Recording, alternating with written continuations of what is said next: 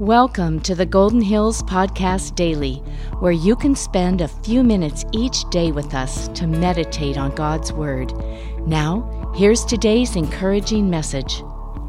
Hello, this is Heather Ward, and I serve at Golden Hills as a Bible study teacher for our women's ministry and a writer for our small group ministry.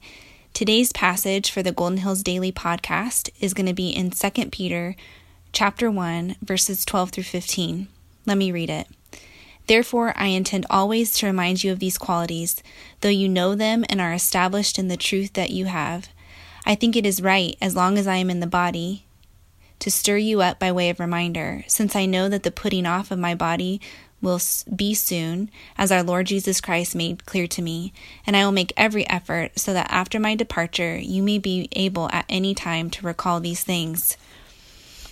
Recently, just a few days ago, I was speaking with a close friend, and we're both in the ministry, so we were just checking in on each other with how things are going, given, all of the changes because of the coronavirus, and this was early on, so little did we know how many things would change even since our conversation, but we were just checking in with each other and kind of the daily goings in and outs of implications of what was happening. And her and I have very different situations and unique challenges because of these restrictions. And so we were just talking about our different perspectives and how we were handling everything and conversations that we were having with people. And quickly our conversation went from talking about those immediate things to reminding each other of the wonderful spiritual truths and promises of God found in Scripture. At one point I said, I know I'm preaching to the choir, but ... And she stopped me mid-sentence and said, we need to remind each other of these things because we are united in these truths. See, without the constant reminder of these things for each other and our time spent in the Word and in prayer, our hope can quickly be misplaced onto just what we have immediately in front of us. Don't get me wrong, we need to think and plan and act with each day's challenges, but our hope cannot lie in the success or failure of those days. Our hope must be found in the rock-solid truth that Jesus has come, has died, and has risen again. He has redeemed his people and is and will continue to restore. We are his and he is ours. That's why whenever I hear the encouragement to preach the gospel to ourselves daily, my thoughts immediately go to Peter's words. In this letter, thought to be written shortly before he was martyred, Peter's urgency to call out the false teaching threatening his readers was strong. He spends time encouraging his audience to grow their faith and to combat the corruption that the false teaching can bring. And when we get to 2 Peter chapter 1, Peter is exhorting his reader to remember and take to heart the truths and promises of God, ending with the encouragement that if these truths are remembered, they will keep the believer from stumbling, and they will be able to be richly welcomed into the eternal kingdom. I want to read to you the truths of the gospel that Peter mentions in verses 3 through 4. Peter says this, his divine power has granted to us all things that pertain to life and godliness through the knowledge of him who called us to his own glory and excellence, by which he has granted to us his precious and very great promises, so that through them you may become partakers of the divine nature, having escaped from the corruption that is in the world because of sinful desire. For this very reason, make every effort to supplement your faith with virtue, and virtue with knowledge, and knowledge with self-control, and self-control with steadfastness, and steadfastness with godliness, and godliness with brotherly affection, and brotherly affection with love. For if these qualities are yours and increasing, they keep you from being ineffective or unfruitful in the knowledge of our Lord Jesus Christ. And he goes on to talk about the implications. I actually read all the way to verse 9 there. But the very first two verses I read, verse 3 and 4, kind of give us the truths of the gospel, that God has granted to us all things that pertain to life and godliness through the knowledge of him who has called us to his own glory and excellence, by which he's granted to us precious and the very great promises, so that we can be partakers in the divine nature, having escaped the corruption that is in the world because of the sinful desire. And then verses 5-9 is the implications or the outworking and the suggestion that Peter's giving for this very reason. Make every effort to supplement your faith with these things. And he lists those things out for us to remember. And he says that if these qualities are yours and they're increasing, they're keeping you from being ineffective or unfruitful in the knowledge of the Lord Jesus Christ. And so it's this idea that the gospel truth informs how we act and what the Christian life looks like.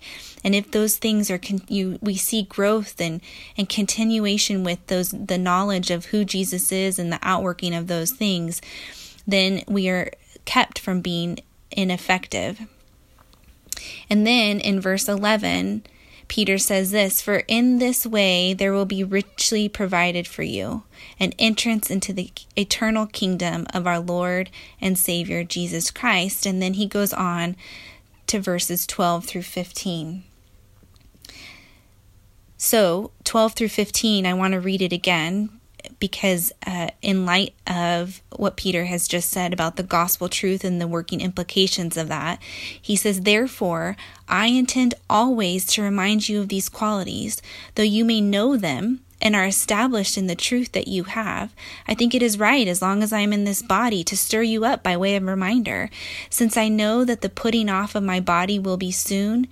As our Lord Jesus Christ has made clear to me, I will make every effort so that after my departure, you may be able at any time to recall these things." And so Peter is met with such conviction that is so important that we remind each other of these things. Peter is left with his ministry saying, "I know my time is coming, but I intend always to remind you of these truths." And then he says this, to stir you up by way of reminder. And then he ends with, "I will make every effort so that after my departure, you will be able at any time to recall these things." Peter encourages his audience with an urgent reminder of this call to never forget the truth and implications of the gospel. Peter's 100% convinced and convicted of the work of Jesus Christ. Remember, he was one of the witnesses to the transfiguration along with some of the other apostles, and this is recorded for us in Matthew, Mark, and Luke. His words carry deep personal conviction, and therefore he passes that on to his reader and his audience to remind each other of these things and to remember the truths and the conviction and the power of the gospel. What does that mean for us in our time today? Maybe we're not so impacted by false teaching, although that's rampant all around us. Right now, in this moment, it's the difficulty of the coronavirus and the implications that have for us. Our world has been flipped upside down, and our day-to-day comings and goings are not the same anymore. And so we have to rely on the truths and promises of Scripture. They're beautiful, and they provide hope that goes beyond today.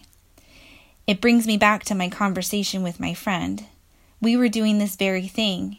We were talking about the day-to-day challenges, yet we came and ended on the truths of the gospel in light of these challenges. And she was doing that for me, and I likewise was doing that for her.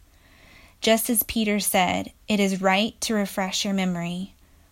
So, church, we need to do that for each other in these times.